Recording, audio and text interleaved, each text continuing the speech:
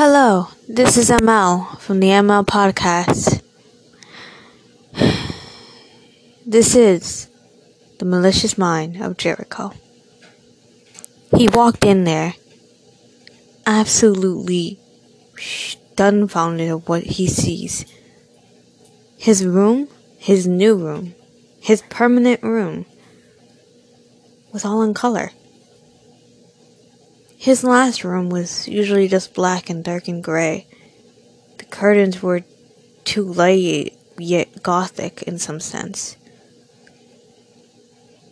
But this new room was filled with color. Lots of it. There were posters of different fandoms, emo bands, anything that he was absolutely interested in. Just dumbfounded, and he couldn't even speak. He couldn't let the words out. His bed was blue and pink, pastel pink, and pastel blue, and dark navy blue. It was a sea-themed blanket with sea-themed pillows and sheets. Yet the entire room was a different color.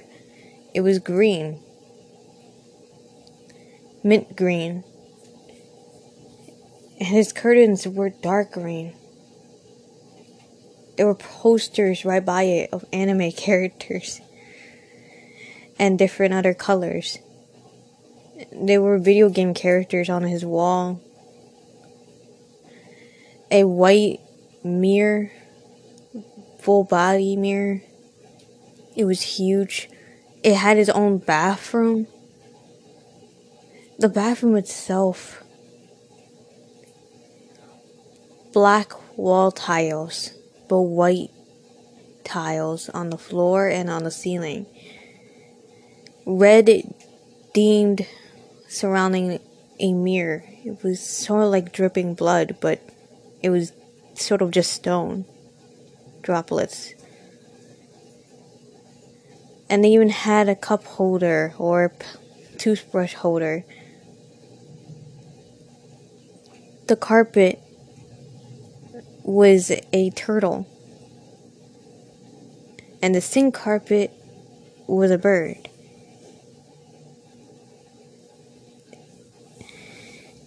He also saw a little tiny bookshelf of different books to read, usually around his age ranking.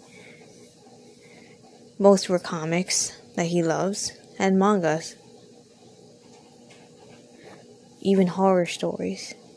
There was a DVD player, something he never really had, of different horror movies, cartoons, whatever he wished. He even had a Nintendo Switch. It was like 3 games on there already, and they're popular games. He had a cell phone waiting for him on the bed. He didn't really have a cell phone from the begin with, and he has one now. And for some strange reason, there is unicorn Clorox wipes. Unicorn themed, in a unicorn jar.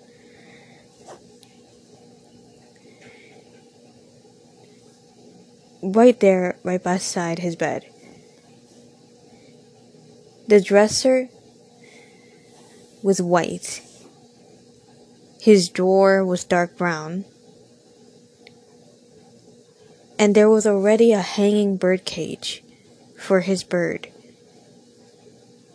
so it doesn't get attacked by any of the animals. What makes the matter even better is there was a dog bed right there. And there was a dog on it, a pit bull. Her name was Violet, but her nickname is Violence.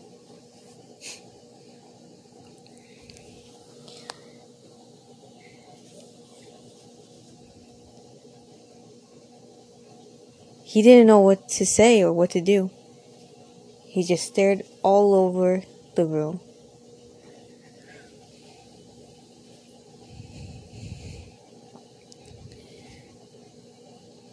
It wasn't until Nikame tapped him on the shoulder that finally woke him. He asked, "You did this?" She laughed. He laughed, in the same sense. Well, what do you expect? I got one thing that makes me absolutely amazing. I know everything about you just by looking at you. I know all your information, all your likes and dislikes, all your hopes and dreams. He walked in and opened the curtains to reveal a tiny slant on the drawer. And turns out the slant was a kind of table-like desk. It had the drawers on both sides and a big drawer on the center and a large slant. But there was a weird little knob on the slant right at the front. Nikame picked it up and then opened the slant, revealing sort of a sketch desk. It was slightly slanted, but had a cup holder on the side. On both sides, actually. It was sort of like an art desk of sorts.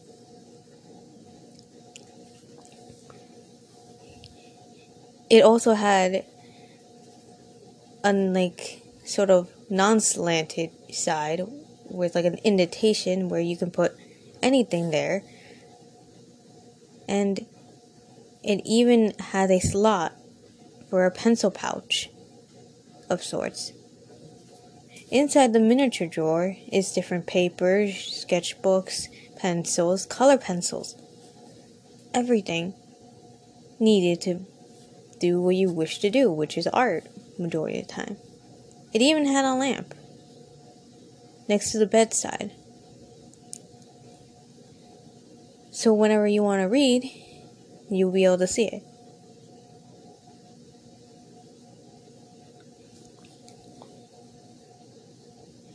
What makes matters even better, there was a cabinet on the wall. Actually in the wall.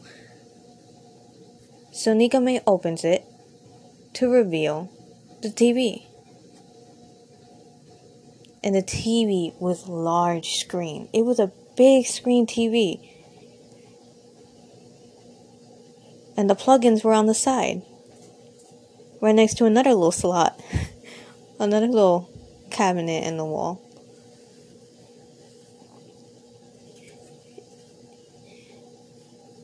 Nikame smiled.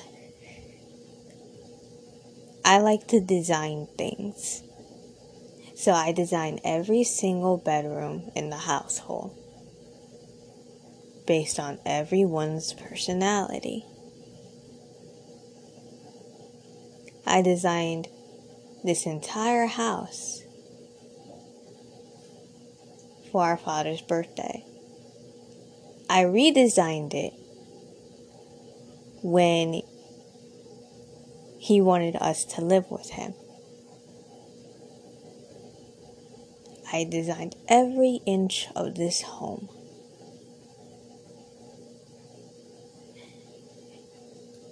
That's how much I love my family. at least the closest thing to love. You get what I mean? Every word he said made Jericho's heart stop. It was exactly like him.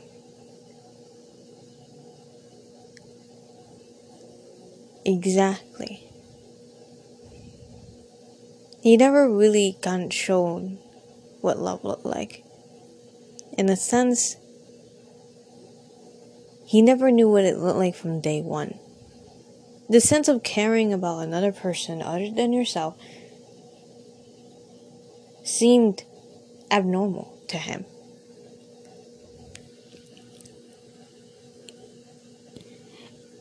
That's what kind of made him a ghost, in some sense. There was a time when his mother wanted to give him a hug. He didn't understand what the hell she wanted at first, but she wanted a hug. He was only 3 or 5, probably 5, and he just went up to hug her. The thing is, he never knew what hugs were, so he just stood there and she hugged him.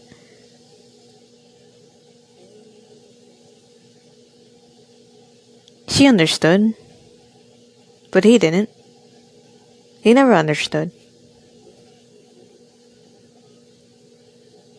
Throughout the whole entire time, throughout his whole entire life, people have tried to show him affection. From a strange girl that gave him a flower, to a strange boy that showed him a ball and kicked it to him. He didn't know how to return the affection. He didn't know what to do in this scenario. In any of these scenarios.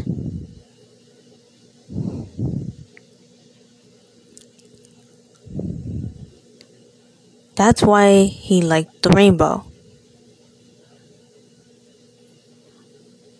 One day,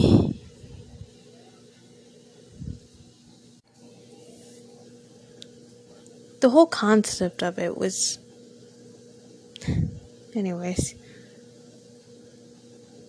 But today he finally met somebody who understood, in some sense. He needed this. He really did needed this.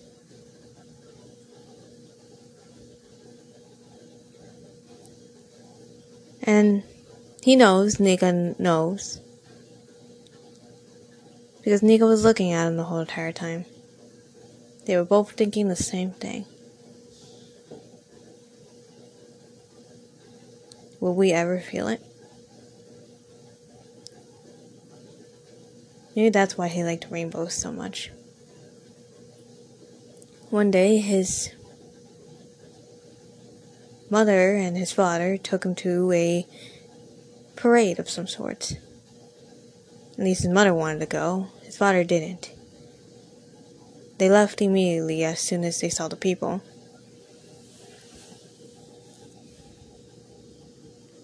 Maybe that's why him and Nikone have so much in common. They can relate to these people, in a sense. These people at a parade of rainbows. A parade of colors and giving each other a hug and love and support.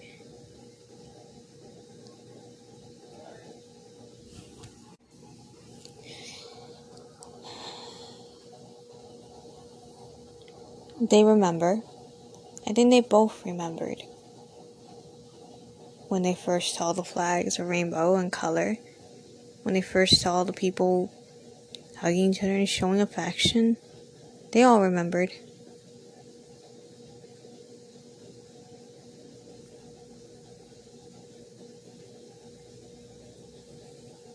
they both realize they're never gonna get to that place. But they'll like something similar to it. They would like to give hugs. They won't be able to love. They won't be able to show some sort of empathy. But they could give a hug. They can hold somebody's hand. They can try to comfort them. They can watch people and get whatever the person likes.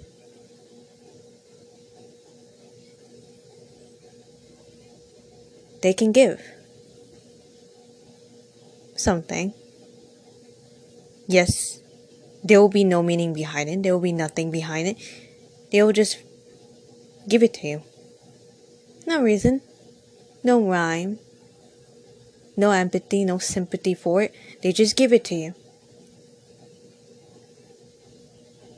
Because all they have is their desire. Their desire to want such a connection that they'll never have. But at least this moment, right now, with one another, they have a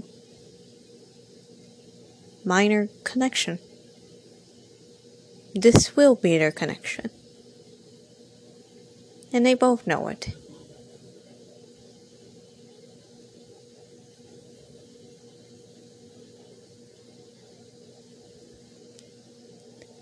They heard a ringing sound down the hall. Nigame laughed. He blew it up again. He blew up the microwave again.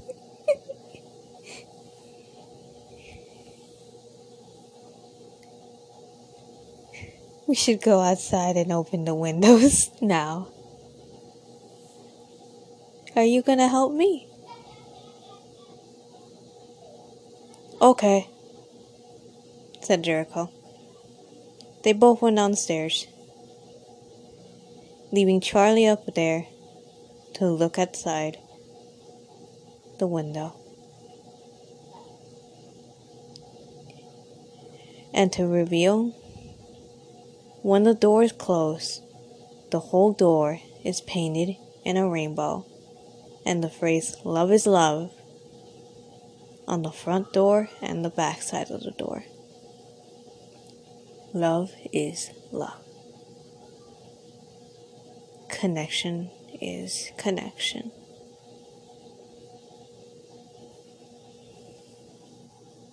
That was the malicious mind of Jericho. Thank you for listening.